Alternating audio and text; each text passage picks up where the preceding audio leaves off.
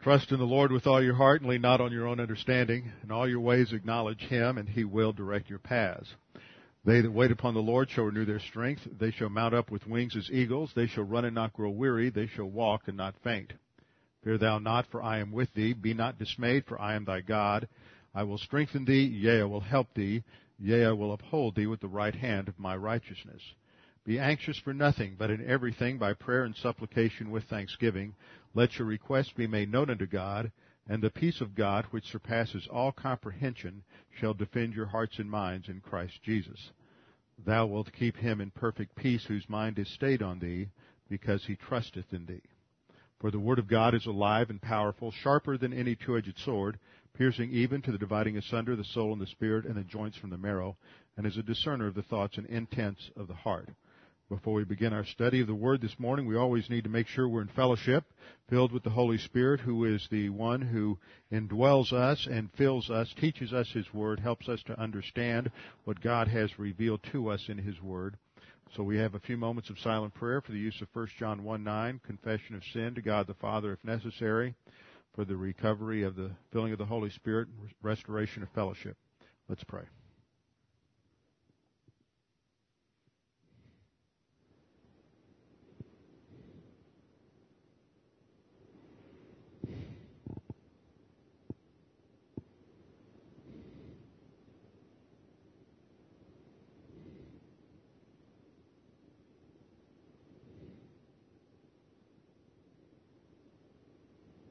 Father, we thank you for this opportunity to gather together this morning to worship you.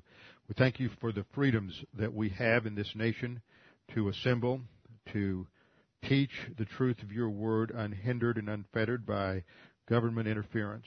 Father, we thank you for the heritage of freedom that we have in this nation because of those who have made the ultimate sacrifice that we might have this freedom. Father, even now as we continue as a nation in this war against terrorism, we pray that you might continue to give strength and wisdom to our leaders, that they might discern what the real issues are, that their intelligence services might collect the right information, and we might perceive that which is the most valuable information, act upon that. Father, we pray that you would restrain and hinder the forces that seek to bring harm to this nation, and that you would continue to protect us even as we continue to recognize and hear about ongoing threats to this country. We pray for our president, for our military leaders. We pray that you'd give them wisdom and guidance and strength. Pray for those on the battlefield, that they might have courage to do their job. Father, we pray for us as we study your word today, that we worship you through the teaching of your word, through learning your word, because nothing is more important than to understand who you are and what you have done for us and what you have communicated to us. And so we honor you this morning through the study of your word, and we pray that you would help us to see how it applies in our own lives. We pray this in Jesus' name. Amen. We continue our study of 1 Corinthians. 1 Corinthians chapter 1. And we'll pick up a little review. We stopped last time, I think, around verse 24, 25, and we'll pick up a little review back to verse 22. Paul has raised three questions in verse 20. Where is the wise? That is the philosopher of the day. Where is the scribe? A reference to the Jewish scribe, Jewish religious leaders.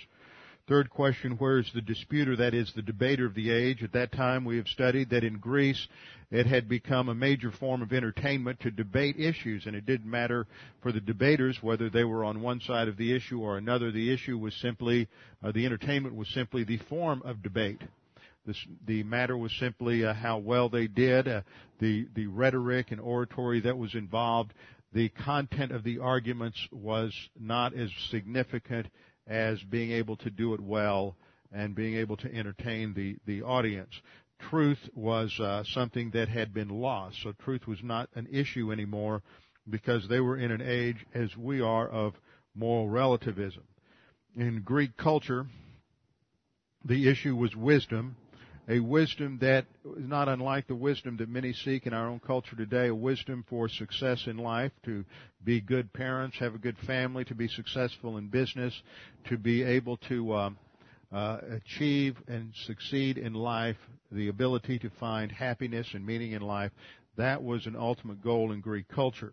We find that there are very many similarities between the way they were thinking and the way we think today. And so we have many of the same problems in our churches, in our families, in our individual lives that were manifested in this church in Corinth. That's one reason that it is so important to study this epistle. It speaks to many issues that are just as much a problem today as they were at that time. And it also gives us a methodology of how to solve problems. One of the things that you face as a pastor is people wanting to come to you for counseling because of various personal crises and problems in their lives. And what we see here in 1 Corinthians is how Paul approached this. Too often today we have adopted a concept or thinking about counseling that has been formed by the influence of secular counseling, the influence of Freudianism, the influence of secular psychotherapy, and that is completely different from the way you see Paul approach the problem. People come with a problem, whatever the issue is that seems to be the major source of unhappiness in their life at this particular moment, and psychologists call that the presenting problem. And you have all kinds of presenting problems in Corinthians, but Paul doesn't address them so much as he starts by going to the real root issue. And the root issue underlying most marriage problems, most personal problems, if not all problems, is ultimately a spiritual issue. And if you get right with the Lord and learn doctrine and apply doctrine, then these things will work their way out. And if you don't, then you'll continue to make bad decisions from a position of weakness operating on your sin nature, and ultimately you're going to self-destruct personally in your marriage, in your career, whatever arena the problems present themselves in. And that's what we see in Corinth. They fail to understand the implications of some basic doctrines for how they were to think. So Paul doesn't address what we would consider to be the problem, that is so much the external problem, but the real issue was how they were thinking, that they were thinking about life in a completely different way, and they were still operating on the human viewpoint thought systems and the human viewpoint value systems that dominated pagan culture of their pagan culture, which was Greek philosophy. So he has to start by drawing this contrast between God's way of thinking and man's way of thinking. And God has one way of thinking. We call it divine viewpoint or biblical wisdom. And it is one unified viewpoint that God has that's expressed from Genesis 1:1 all the way through the end of Revelation. And God expresses His viewpoint on many different subjects. Every category of human endeavor has some foundation in biblical thought. Whether it's law, politics, whether it's ethics, whether it's family life, whether it's has to do with raising children. Whatever the arena is, the Word of God has something to say, and that is to be our starting point. The problem with man is he wants to start away from the Word of God and then bring the Word of God into whatever thought system he's already adopted independently of God.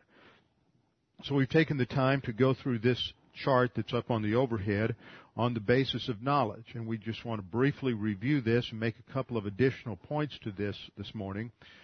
In human viewpoint thinking, you start independently of God. So this is not saying that reason or experience are irrelevant. As we're going to see again this morning, God obviously uses both human reason and empirical evidence to substantiate the truth of His Word and to validate what He has done. Yesterday I received a call from Dan Ingram.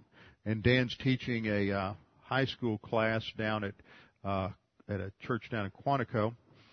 And one of the kids in the class was asking, well, how do we really know the Bible is true? And so we were talking about answers to that question, and how he should approach this as a teacher, to take the time to look at Scripture. Scripture assumes its own veracity, and it does not start off trying to prove God. All thought systems, and this is the point that I'm making when I look at the starting point, all of these thought systems, whether it's rationalism, empiricism, mysticism, or revelation, all assume their own starting point. You want to talk to some philosopher of science or philosopher of ethics, atheistic philosopher, agnostic philosopher, whatever their system is, if they're operating on rationalism or empiricism, they ultimately assume their own starting point, and all knowledge systems are at some level circular. They assume what they're starting to prove at the very outset. It is embedded, or maybe in an unstated presupposition, but it is embedded in their primary principles, in their first principles. So rationalism starts off, and the one thing nobody ever talks about is the fact that the undergirding presupposition is faith in human ability and human reason to ultimately pierce the mysteries of the universe. Rationalism operates on the principle of the independent use of logic and reason, and therefore the rationalist thinks that on the basis of finite human reason, he can then judge the Scriptures as to whether they are true or false. And to do that, you have to have some sort of external vantage point or criterion. The problem is, who establishes what that external criterion is? Empiricism is a second form of human knowledge that operates independently from God, God's Word, and this has as its starting point human experience, sense perceptions, and once again the presupposition is that man is able, on his own, apart from any information from God, to accurately interpret his own experience. Once again, it's built on the methodology of independent use of logic and reason. This is the foundation of human reason, of human philosophical systems. In contrast to rationalism and empiricism, you always have a reaction when they fail. Historically, people go in, and cultures go into mysticism, which emphasizes more of a inner, private, intuitive insight into life, based on emotion, based on some sort of sometimes visions or dreams, but it always is based on a non-logical, non-rational, non-verifiable system. Revelation starts with the starting point that God exists and that God reveals himself to man, and that reason and human experience then operate within the framework of that starting point. So that when you come to the Scriptures, you don't prove the Scriptures in the same sense that you might prove a geometrical or a proof in geometry. You don't prove it in the sense that you might prove something or demonstrate a truth in the biology lab, but there are clear evidences of the validity of Scripture. For example, you can go to and there's numerous prophecies in the Old Testament that were given many years, if not centuries, ahead of time and came true in phenomenal detail. That validates the role of the prophet. You don't have anything in human history that outside of the Bible that can even come close to that. For example, you have in Ezekiel the prophecy that took. The prophecy was given by Ezekiel in about 580, 590 B.C., and it was a prophecy of the destruction of the seaport town of Tyre in Lebanon.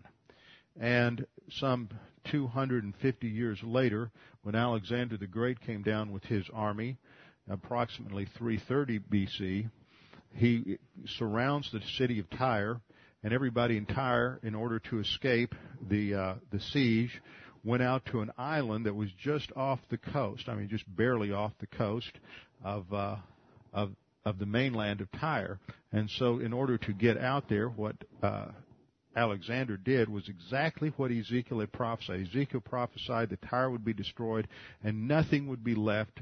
Everything would be just scraped down to bedrock, and there wouldn't be a single thing left standing. No evidence of the city at all would be left. And that's exactly what Alexander did. In order to build a causeway out to the island, he just completely dismantled the entire town and threw everything out into the water, came along and just scraped off the topsoil in order to fill in all the chinks in this causeway, and that was what enabled him to take his army out to the island. You have other prophecies that we studied, and one we're going to study in about 2 weeks on Wednesday night in Daniel 9, the precision of Daniel's prophecy related to the 70 weeks, that he prophesied that there would be exactly 173,880 days from the issuing of a decree to rebuild the fortifications around the city of Jerusalem until Messiah the Prince would enter into Jerusalem. And it was exactly 173,880 days from March the 4th, 444 BC, when Artaxerxes issued a decree to Nehemiah to go to Jerusalem and rebuild the walls, to the Sunday or Monday when Jesus entered into Jerusalem in what is called Palm Sunday, but there's some debate as to whether it occurred actually on a Sunday or Monday, but the day of the week is irrelevant. We know the date from Jewish calendar, and because of the date, we know it was exactly 173,880 days. So you have many different prophecies in Scripture that substantiate and validate the message of Scripture, and there aren't any parallels like that outside of Scripture. God is not against empiricism. He's not against the use of reason. That too often is the false juxtaposition that is presented by the secular philosopher, faith versus reason. What they don't understand is their own systems are ultimately based on a hidden faith assumption, and the issue is not faith versus reason. It is the battle between independent reason and dependent reason. It is not a battle between empiricism and faith. It is a battle between the independent use of empiricism and the dependent use of empiricism, because God continuously throughout history gives empirical validation of what He does in private. God never once gave revelation in private that He didn't substantiate publicly. For example, when you have a private subjective experience with King Saul when he is first anointed by Saul, it's given validation externally because Saul is going to defeat the enemies of Israel as a sign that God is giving him His favor and has established him as the king over Israel. So this happens again and again and again, and you see, though, that even when man operates on empiricism and rationalism independently of God, it doesn't matter what validation, either through logic or empirical data that God provides. When man holds rigidly to his independent use of reason and experience, doesn't matter what happens in front of him, he rejects it. And that's exactly what we see in verse 22. Verse 22, the Jews require a sign, and the Greeks seek after wisdom, but both had it right before their eyes. Now, the problem here is that rationalism, and in this next diagram on the sin nature, I'm showing rationalism to the left here.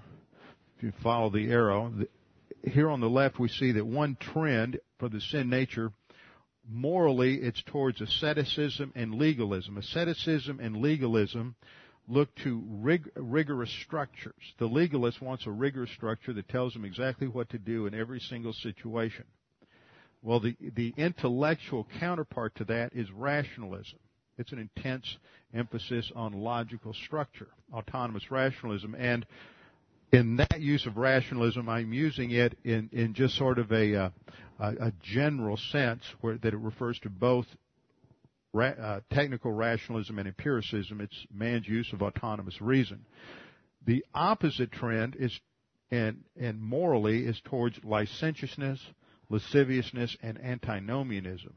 Licentiousness and antinomianism reject structure. Antinomianism, from the Greek word meaning against law, is a rejection of any kind of moral absolute, the rejection of any kind of standards and absolutes.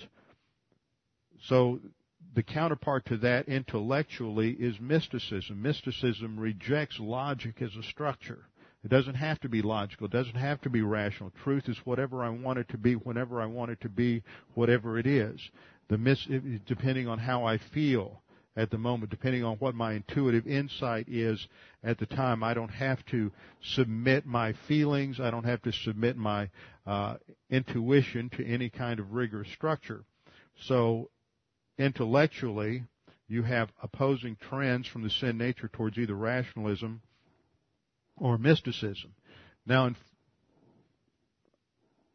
1 Corinthians 1:22, the Jews require a sign, and the Greeks seek after wisdom.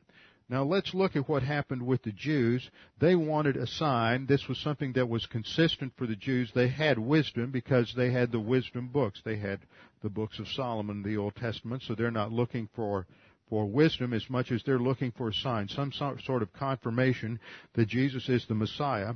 And the place to look for this is in Matthew chapter 12, starting in verse 38. Matthew chapter 12 is a key chapter in Matthew because this presents a major turning point in the ministry of Jesus. Up to this point, Jesus has offered himself as Messiah to the entire nation. But in the first part of this chapter, the Pharisees, as the legal representatives of the nation, reject his miracles. See, all of his miracles were providing empirical verification of his claim to be the Messiah. He was doing everything the Old Testament said the Messiah would do. He was healing the lame. He was healing lepers. He was casting out demons. These were all understood to be signs of the Messiah. When he healed a leper, that had never happened before. And so when the rabbis saw that, they knew that that was a claim, that was a sign of the Messiah. That was a claim in and of itself that he was the Messiah. And yet they reject it, and in the first part of the chapter, the Pharisees claim that Jesus is casting out demons only in the power of demons. And so they have this presupposition that they're able to correctly interpret empirical data on their own. But see, their interpretation of his casting out demons has already been pre-developed, presupposed that the Messiah. See, their presupposition was that when the Messiah came, the Messiah would validate their Pharisaical structure. He would validate all of the teachings of the Mishnah, and he would validate the Pharisaical interpretation of the Mosaic Law. When Jesus came, he did not validate the Pharisaical interpretation of the Mosaic Law. In fact, he said that if you were going to get into the kingdom of God, your righteousness had to exceed that of the scribes and the Pharisees. So he immediately offended the Pharisees from the starting point. So because their presupposition was that the Messiah would validate their system, Jesus didn't validate their system. No matter what he did in terms of signs, no matter how structured it was, no matter how much evidence he provided, they rejected it because it didn't fit their presupposition. Their starting point was apart from Scripture, and it structured their line of thinking. Presuppositions often do that, and that's why it's important to think about what our basic assumptions are and to analyze them. Because of that, Jesus had given sign after sign after sign, but they were blind to it. And then in verse 38 we read, "Then some of the scribes and Pharisees answered, saying, 'Teacher, we want to see a sign from you.'" Good night, you've already seen hundreds of signs. What are you looking for? And so Jesus answered and said to them, "An evil and adulterous generation seeks after a sign." And here he uses the term evil and adulterous generation to refer to them. It is their generation that has seen the incarnate Son of God. It is their generation that has seen the fulfillment of the Old Testament prophets. It is their generation that has seen the fulfillment of the Old Testament promises to Abraham, Isaac, and Jacob. Their generation has seen the greater Son of David incarnate in the flesh, and yet they reject it. So they are called an evil and adulterous generation. Adultery here is used in its primary sense of being unfaithful. You have to determine from context unfaithful to whom, and here it is unfaithful to God. And that means they are evil. An evil and adulterous generation seeks after a sign, and no sign will be given to it. That is, he's already given some signs, but no more signs are going to be given. And Jesus never again from this point on gives a public sign. Everything he does in terms of his miracles from this point on are done in privacy among the group of disciples. An evil and adulterous generation seeks after a sign. No sign will be given to it except the sign of the prophet Jonah.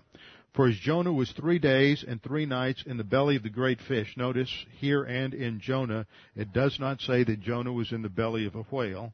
He was in the belly of a great fish. And there have been historical examples of whalers and fishermen who have been swallowed by large fish. And there was one story that I read about occurred back in the 19th century, and they cut open a fish and pulled this guy out, and he had been bleached white from the stomach acids of the fish. And that's probably what happened to Jonah as well, so that when he came marching into Nineveh to preach the gospel, this guy really looked bizarre after spending 3 days and 3 nights in the belly of the fish. He got their attention right away. And they responded to the message. And the men of Nineveh heard the gospel, and God postponed judgment. If you don't know the story of Jonah, God came to Jonah, who was a prophet in the northern kingdom. The enemy of Israel at that time was Assyria. And God told Jonah, said, I'm going to destroy Nineveh unless they repent. That means change their mind and trust me, but I'm going to send you to Nineveh.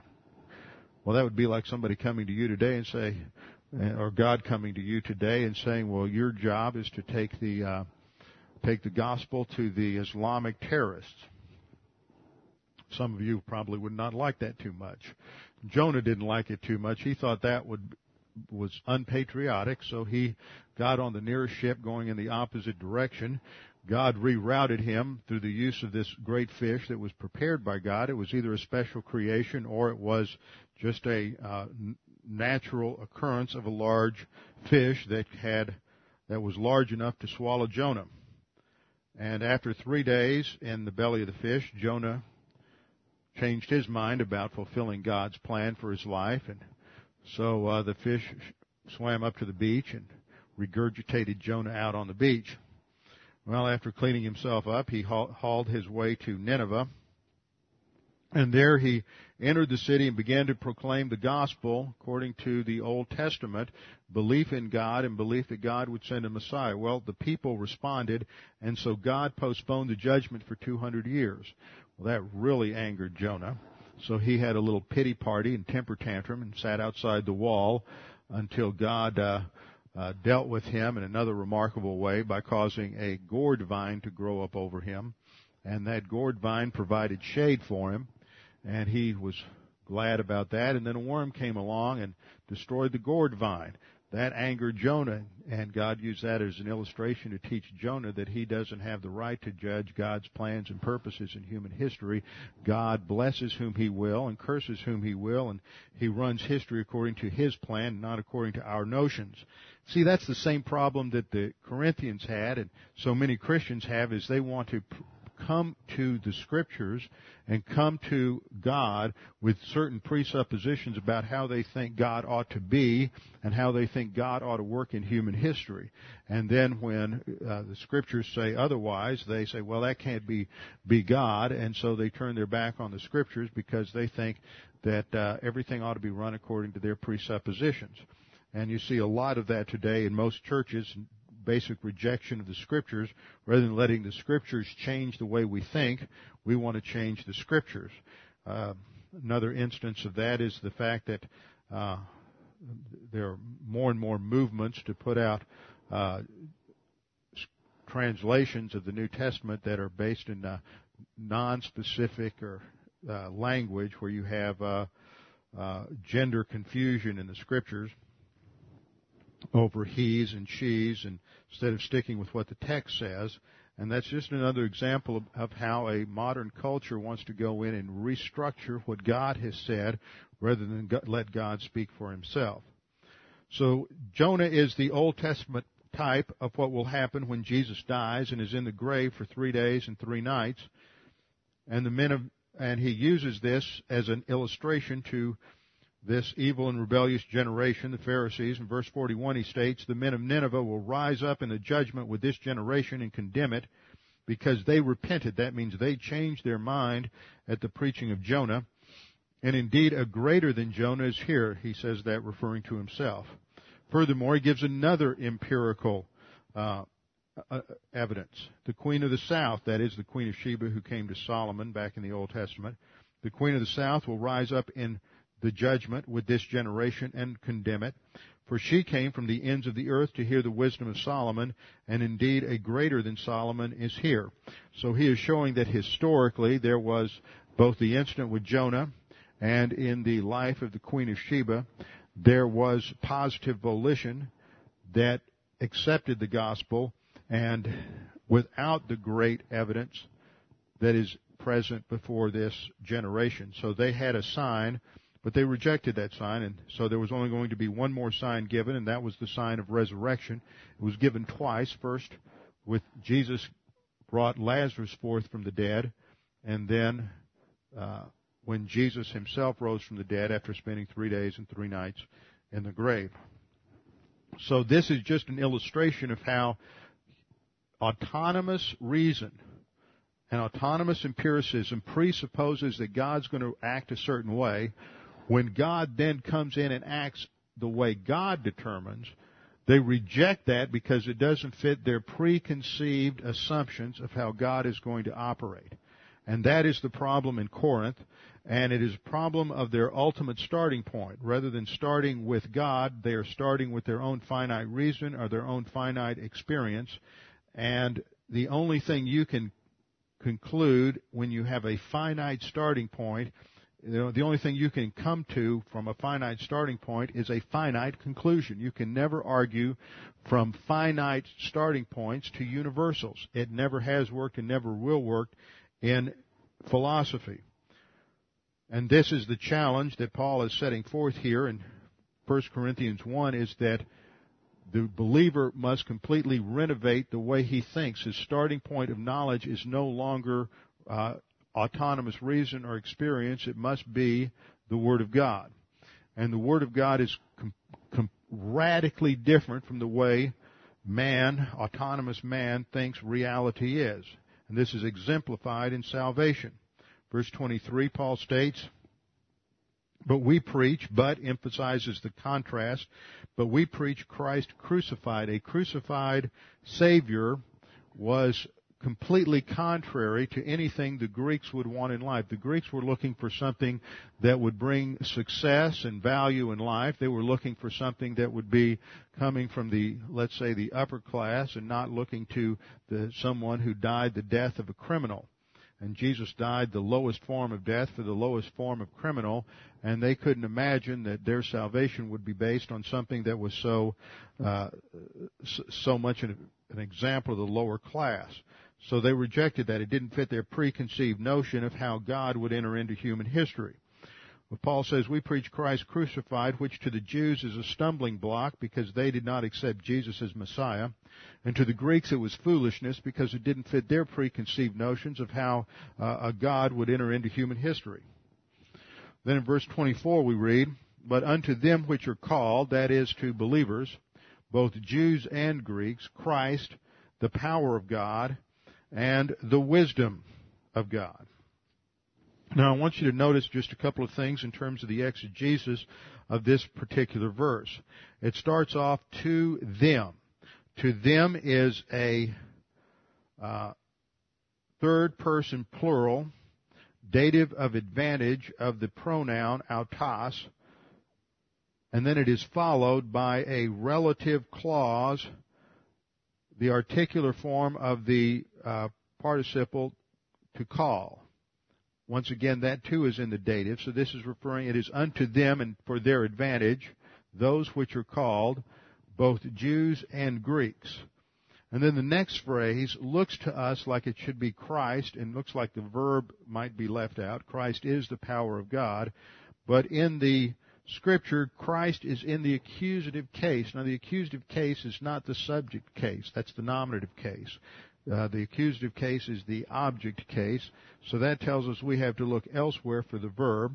And the elsewhere is back in verse 23. We preach Christ crucified, and then the rest is just an aside, and then the message is Christ. That's what's left out. You really go back to the main verb, preaching, for we preach Christ, and there it's an accusative case, so we're picking it up from there.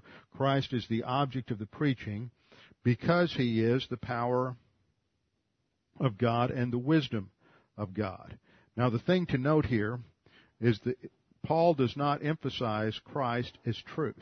Truth was a major issue in Greek thought, so he wants to sidestep the truth issue because that would get them all embroiled in all kinds of debates and issues. They would argue what is the nature of truth, and like Pilate asked the question, what is truth?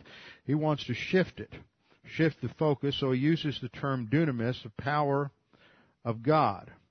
Now, this is important to understand here that power, we often think of power as strength, as force.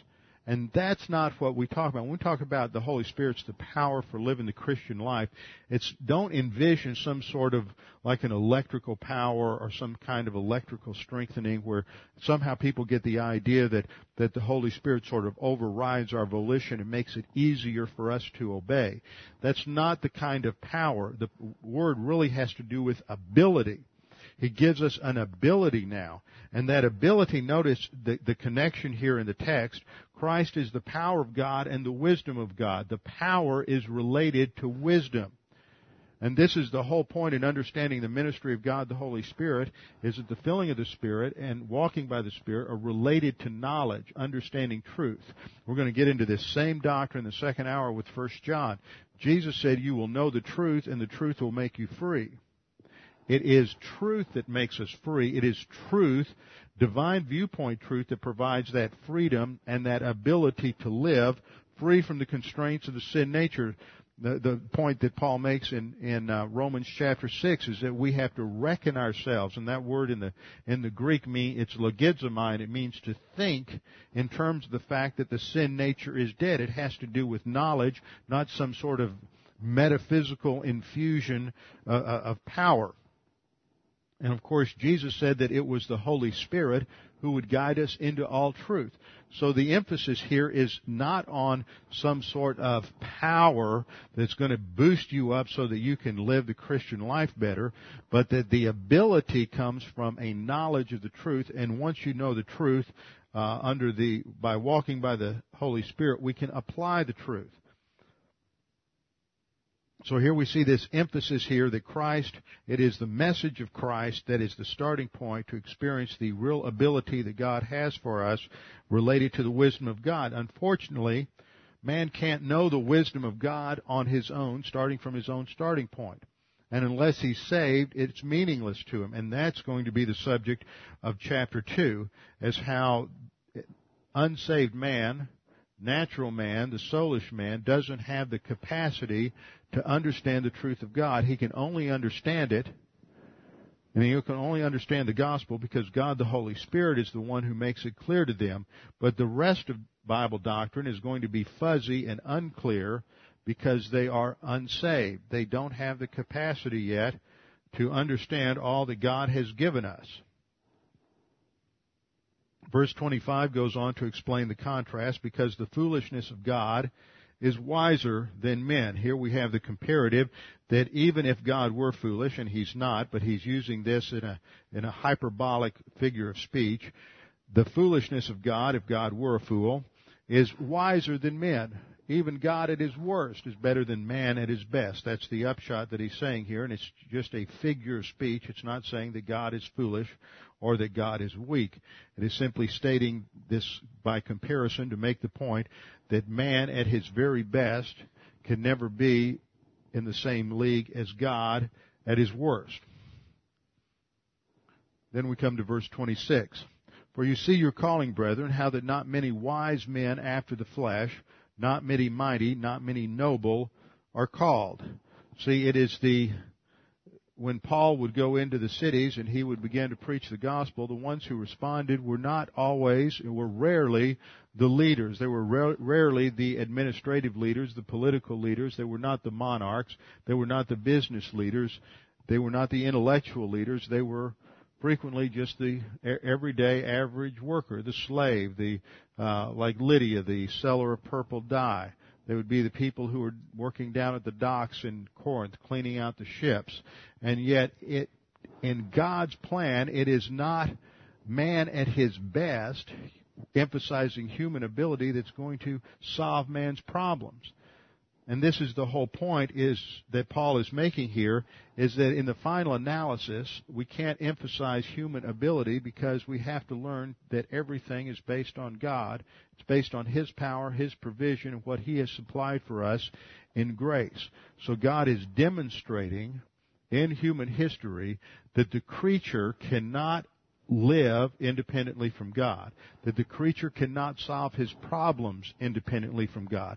The creature can't even gain accurate knowledge of the creation as a whole independently from God.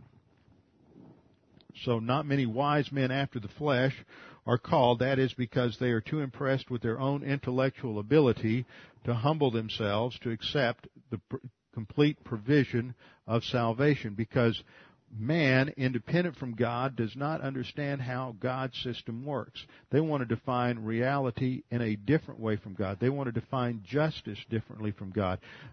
Man looks at the cross and says, I can't understand how God can send His Son to die on the cross. First of all, capital punishment is some sort of horrible thing. For God to use capital punishment to be the basis for saving mankind just doesn't fit my scenario. Capital punishment is just some horrible, primitive, barbaric concept, and God would never stoop that low. And that's the presupposition. So we have views on justice, we have views on execution, we have views on how you pay the penalty for things that are contrary to the way God has structured the universe. And until you submit your thinking to God's thinking and realize that God is the one who defines reality, we don't define it on our own, you will never come to understand what the Scripture says. Verse 27, but God has chosen the foolish things, that is, the things that do not have value in the value system of the world. God has chosen the foolish things of the world to put to shame the wise. He's making a point that it is not human ability, human wisdom, human achievement, human intellectual capability that gets you anywhere. It is dependence upon God. And God has chosen the weak things of the world to put to shame the things which are strong. Then in verse 28, and the base things of the world and the things which are despised God has chosen, and the things which are not to bring to nothing, or the things that are not, that He might nullify the things that are. God is demonstrating, this is all part of the angelic conflict. In the angelic conflict, in Satan's fall, Satan is basically claiming that the creature is able to run creation apart from God, to live his life independent from God. So what God is demonstrating in each dispensation is that no matter what ability man has, no matter how much grace God gives man, man cannot live his own apart from God at any level. It will always collapse. So God is demonstrating through His plan of salvation that nothing in life is dependent on human ability, whether it's human intellectual ability or human ability in morality or ritual or religion or any other thing. It is complete dependence on the cross.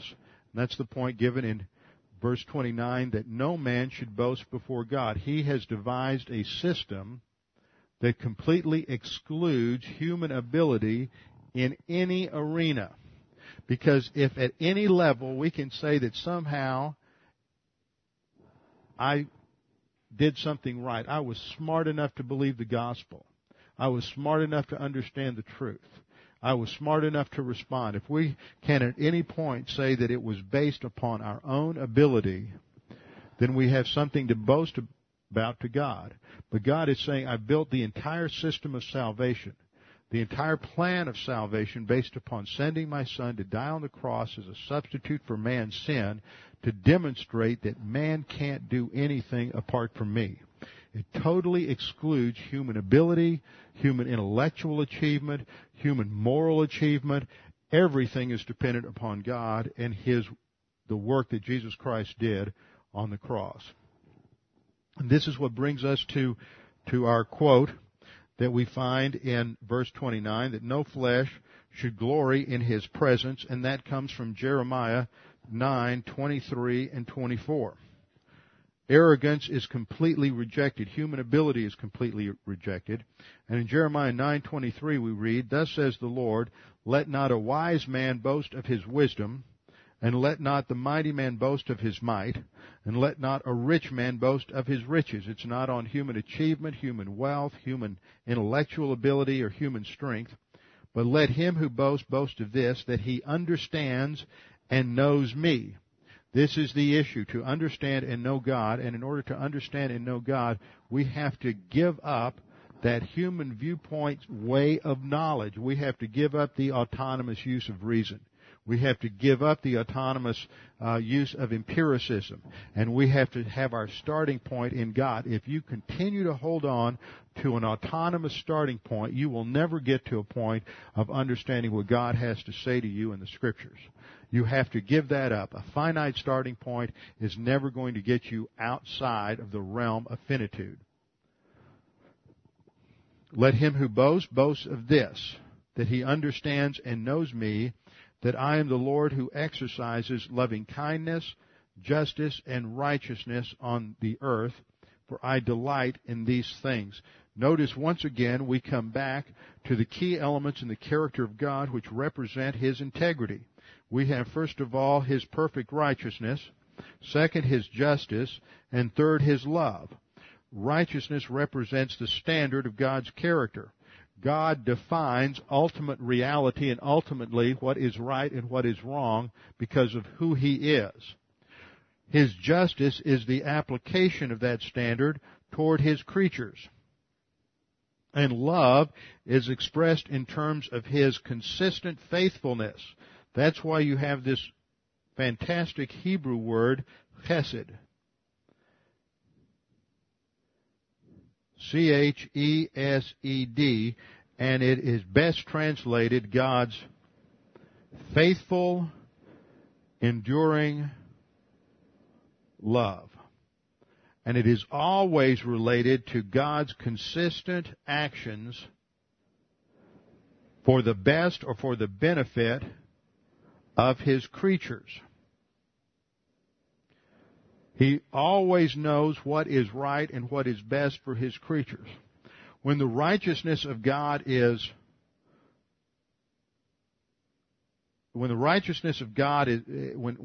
violated, then the justice of God must discipline. When the righteousness of God is met, then the justice of God blesses.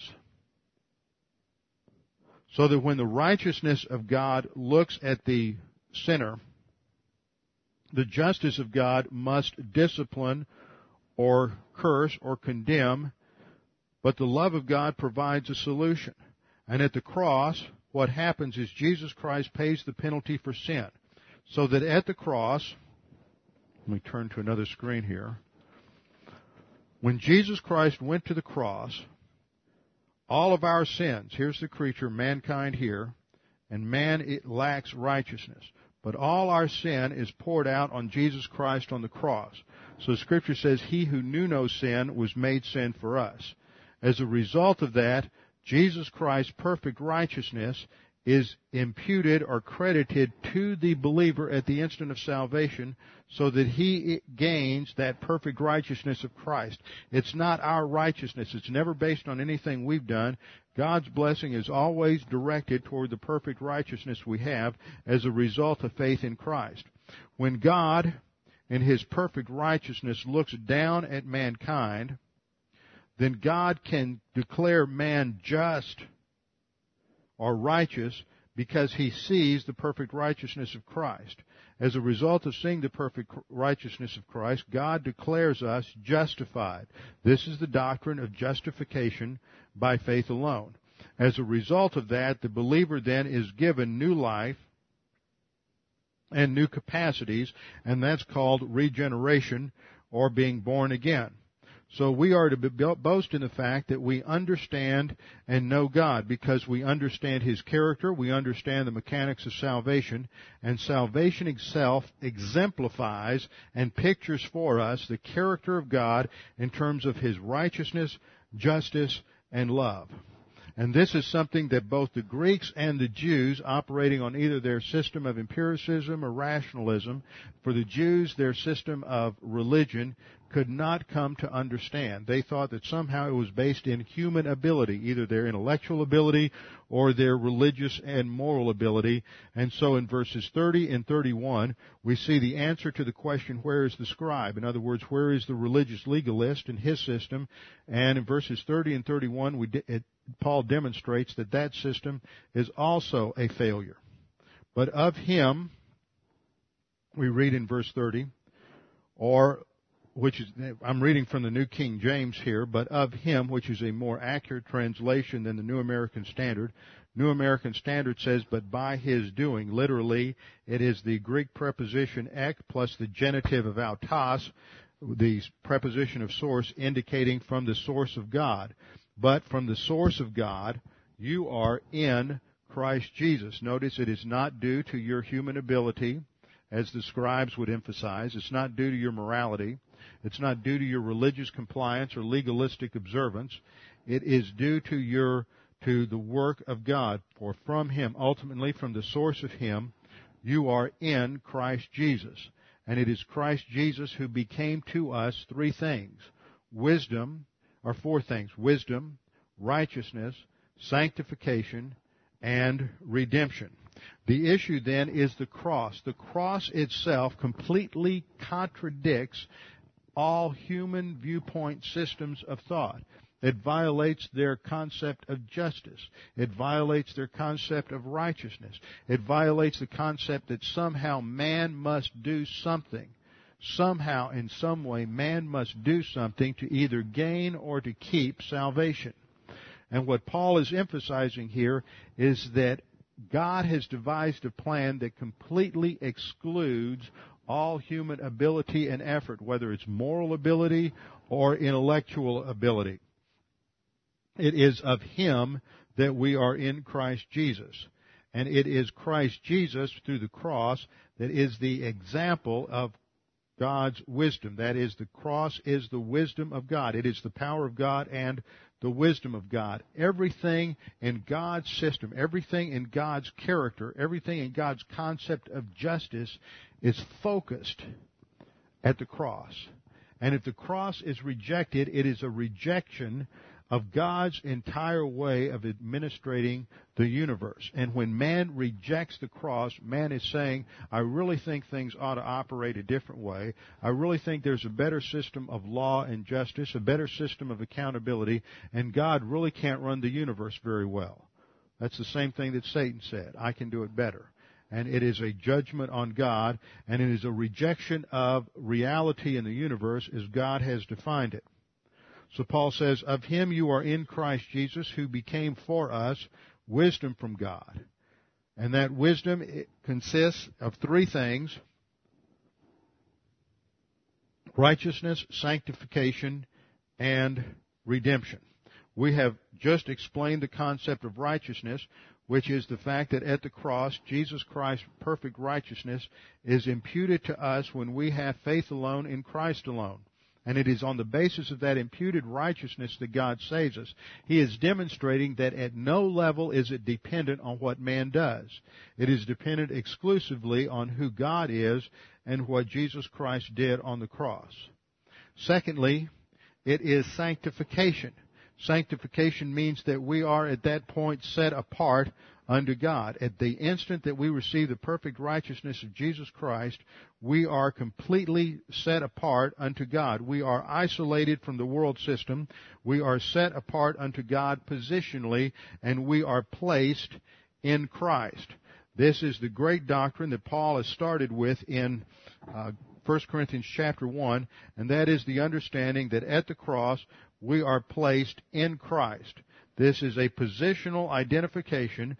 We are identified, according to Romans 6:3 through 6, with the death, burial, and resurrection of Jesus Christ, and what is known as the baptism by means of the Holy Spirit.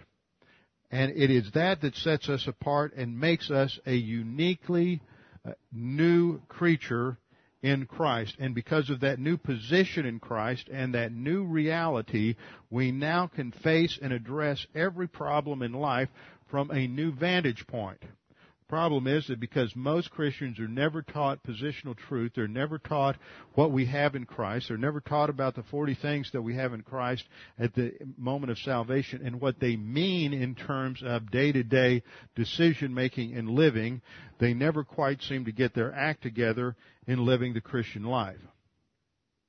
Christ is the wisdom of God. He's first our righteousness. Second, the basis for sanctification because we are set apart in Christ.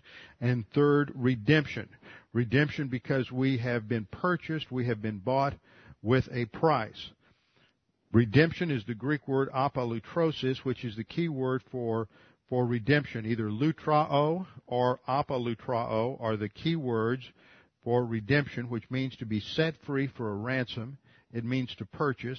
It means to pay a redemption price. It always emphasizes the payment of a price. It is the basis for freedom in John 8:34, Romans 6:17, and 2 Peter 2:19. The classic passage for this is in John chapter 8, verses 31 and following. Jesus has been involved in a discussion with the Jews, and there have been many that have trusted in him, but there's one small segment there of Pharisees who rejected him. Verse 31, Jesus is addressing the Jews who had believed in him and says, "If you abide in my word, then you are truly disciples of mine, and you shall know the truth, and the truth shall make you free." They answered him. So among these Jews that had believed on him, there are those who had not, and they're rejecting that. They don't understand the concept. They say, "We are Abraham's offspring and have never yet been enslaved to anyone. How is it that you say you shall become free?" The point is that they're rejecting reality at that point. They were enslaved 4 different ways.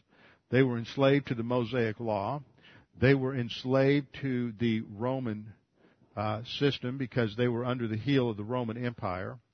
They were enslaved to their own legalistic system, the Pharisaical system, and then they were enslaved to the sin nature. So they were enslaved 4 ways, yet they had the gall to think that because they were just genetically related to Abraham, that they were already free. Jesus just focuses on that one element of slavery in his answer in verse 34. He says, "Truly, truly, I say to you, everyone who commits sin is the slave of sin." And so every single human being is born with a sin nature and is born enslaved to sin. There has to be a means of freedom. This is what redemption is all about because it pays the purchase price and frees us from the slave market of sin. Galatians 3:10 states, "For as many as are of the works of the law are under a curse." So the Jewish legalists that Paul is dealing with, the Jewish legalists that Jesus dealt with in John 10, are under the curse of the law. Paul states, "Cursed is everyone who does not abide by all things written in the book of the law to perform them." So the law demanded 100% obedience, and any disobedience, no matter how minor, meant that you were guilty of disobedience of the whole.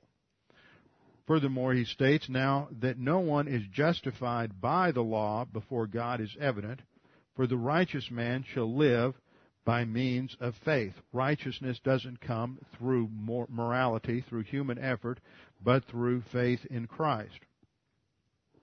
Verse 12, "However, the law is not of faith. On the contrary, he who practices them shall live by them." And then in verse 13, "Christ redeemed us from the curse of the law." So freedom comes only through redemption. Christ paid the purchase price to free us from the curse of the law. because he became a curse for us. For it is written, cursed is everyone who hangs on a tree. So let's summarize quickly as we close the doctrine of redemption. First of all, redemption describes salvation from the viewpoint of a ransom paid on the cross for salvation. Now, the ransom isn't paid to someone. The analogy doesn't go that far. In the Middle Ages, they used to try to figure out the ransom was paid to Satan. But the price is paid. There has to be a penalty paid. Point number 2, redemption portrays the human race as slaves born into the slave market of sin. Third, redemption describes the purchase of those sin slaves and the potential provision of freedom. The picture is of slaves in the slave market who have had their chains taken off. Christ actually paid the penalty for the sins of every single person. Now the issue is, are you going to step out of the slave market or not? Are you going to accept the payment price or stay in the slave market? The payment price, point number 4, the payment price is the blood of Jesus Christ, which is a symbol or a representative analogy of his spiritual death on the cross. It was not his physical death, it's not the physical blood that saved us, because number 1, the penalty for sin was spiritual death and separation from God. Number 2, Jesus bore the penalty of sin between 12 noon and 3 p.m. before he ever died physically. John states that when it was finished, then he said, I thirst. And then the last thing that Jesus said was, it is finished. And then he died physically. The payment price was the blood of Christ. The precious blood is of a lamb without spot or blemish. And then point number 5, there are 8 results of redemption. We are delivered from the curse of the law, Galatians 3:13, and Galatians 4:4 through 6. Second, we have the forgiveness of sin, Ephesians 1:7 and Colossians 1:14. Third, redemption is the basis for our justification, Romans 3:24. Because Jesus Christ paid the penalty, we can then receive his perfect righteousness and the imputation of his perfect righteousness. Fourth, redemption is the basis for our sanctification, Ephesians 5:25 to 27. Fifth, redemption is the basis for our eternal inheritance, Hebrews 9:15. Sixth, redemption is the basis for the strategic victory of Jesus Christ in the angelic conflict, Colossians 2:14 through 15 and Hebrews 2:14 through 15. Seventh, redemption of the soul and salvation results in redemption of the body at resurrection at the rapture, Ephesians 1:14, Romans 8:23, and Ephesians 4:30. And then eighth, redemption views salvation from the standpoint of the complete payment of our sins. The option then is to believe in Christ. Your sins have been paid for in full. The issue is not how you've sinned. The issue is not your failures. The issue is not what you've done or what you haven't done. The issue is whether or not you accept that payment on your behalf. That's why salvation is so simple. It is simply believe on the Lord Jesus Christ and you will be saved. With our heads bowed and our eyes closed. Father, we thank you for this opportunity to study your word and to see the magnificent plan of your salvation, which is so contrary to the way man in his independence thinks things ought to be. There's a simple solution. Christ paid the penalty for our sins. You have done all the work so that nothing is dependent upon our own ability, our own intellectual capability, our own moral ability. It is based exclusively on what Jesus Christ did on the cross. So right now, if there's anyone here who has never accepted Christ as their Savior, this is your opportunity to make that decision. That's all that is necessary for eternal life. Jesus Christ did it all. You don't have to do anything. All you do is simply accept the free gift. You put your trust in Jesus Christ alone for your salvation. Father, we pray that you would challenge us with the things that we have studied this morning, that we may see how they apply to our own thinking, that we may change our thinking and conform it to the teaching of your word. We pray this in Christ's name. Amen.